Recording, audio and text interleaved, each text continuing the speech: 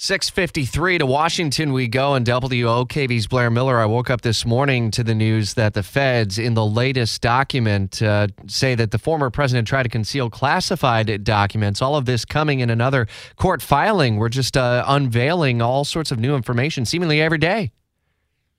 Absolutely, Rich. So this latest court filing that came out late Tuesday from the Department of Justice says that U.S. government documents were likely concealed and removed from a storage room at Mar-a-Lago in an effort to obstruct the FBI's investigation. This DOJ filing is in response to former President Donald Trump's lawsuit seeking that special master we've been talking about to review materials seized at his home in Florida.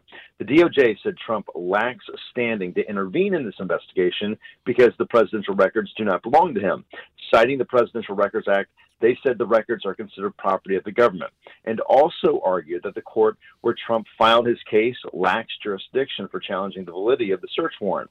Trump has argued that his constitutional rights are violated and that some of the documents seized earlier this month contain material covered by privilege. So you're exactly right, Rich. As the information comes out, it's a bit of a slow trickle, and then sometimes the information comes out is quite significant. And it's not just information, photographic evidence as well as some of the classified materials.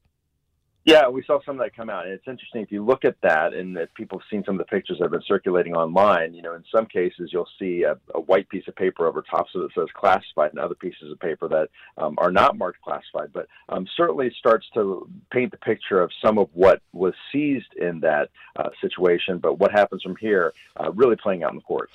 And so Thursday, tomorrow, is the next hearing, I guess, where this federal judge will determine whether or not a special master might ultimately be involved in this? Is that really the next thing that we're looking for?